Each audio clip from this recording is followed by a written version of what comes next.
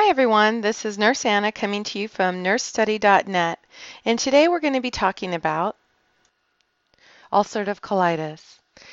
Ulcerative colitis is an illness that is characterized by inflammation in the lining of the colon and rectum. Crohn's disease is a similar condition, and both are a form of inflammatory bowel disease. Ulcerative colitis causes chronic ulcers and inflammation in the digestive tract, resulting in poor absorption of nutrients. As the colon becomes swollen, edematous, ulcers and bleeding can occur, leading to perforation. This is a medical emergency. In acute ulcerative colitis, the patient may develop ulcerations of the bowel, hemorrhages, vascular congestion, and edema. This congestion can become debilitating to the patient and even become life-threatening. There is no cure. However, with treatment and care, the patient can have a long remission period. Causes. While the exact cause of ulcerative colitis is unknown, there are some theories. Possible autoimmune disorders. Genetics may play a factor. Environmental factors are also thought to be a possible cause. Signs and symptoms of ulcerative colitis. Symptoms vary among affected people. Studies have proved that about 50% of people diagnosed with ulcerative colitis may have the following symptoms: malnutrition, electrolyte imbalances, increased abdominal sounds, diarrhea, weight loss, bloody stools, abdominal pain, rectal pain, fever, joint pain, joint swelling, skin ulcers, mouth sores, and nausea and vomiting. Diagnosis of ulcerative colitis? Well, diagnosis is made by exclusion and is actually made by ruling other possible causes out. The following tests may be performed. Blood tests, including a CBC, right? We want to see if the blood counts are low and the white count is high, a CRP, and an ESR.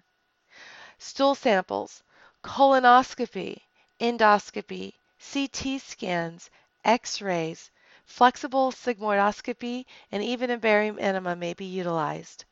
Complications of ulcerative colitis? Well, there's a thickening of the intestinal wall, severe dehydration, inflammation of skin, joints, and eyes, toxic megacolon, and this is a rapidly swelling colon, liver disease, although this is rare, kidney stones, intestinal bleeding, and this can become severe. Perforation, this can be severe and will be a medical emergency. And sepsis. Treatments of ulcerative colitis? Both medications and surgeries can be used to treat ulcerative colitis. Surgery is utilized for those who are suffering from severe inflammation and life-threatening complications, but other treatments can include anti-inflammatory drugs, immune system suppressors, antidiarrheal medications, pain medications, antibiotics, iron supplements, and extreme cases a proctocolectomy, which is a removal of the entire colon or rectum. Nursing interventions. If a patient is admitted with an acute phase of ulcerative colitis, the healthcare practitioner may order the following: NPO status, which is nothing by mouth, and this is for bowel rest. IV fluids to maintain hydration and electrolytes. Limit the activity. Monitor bowel sounds. Monitor for signs and symptoms of infection. We're looking for peritonitis or something like that. Monitor for signs and symptoms of hemorrhage, and this can be caused by those ulcers. As diet will advance from NPO status, you want to place patients on a low-fiber, high-protein diet. The patient should avoid foods that contain nuts. They should not have any alcohol or caffeine.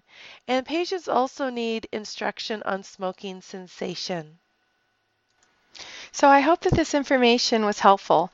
Don't forget to visit our Facebook page at NurseStudyNet or online at nursestudy.net for more nursing topics.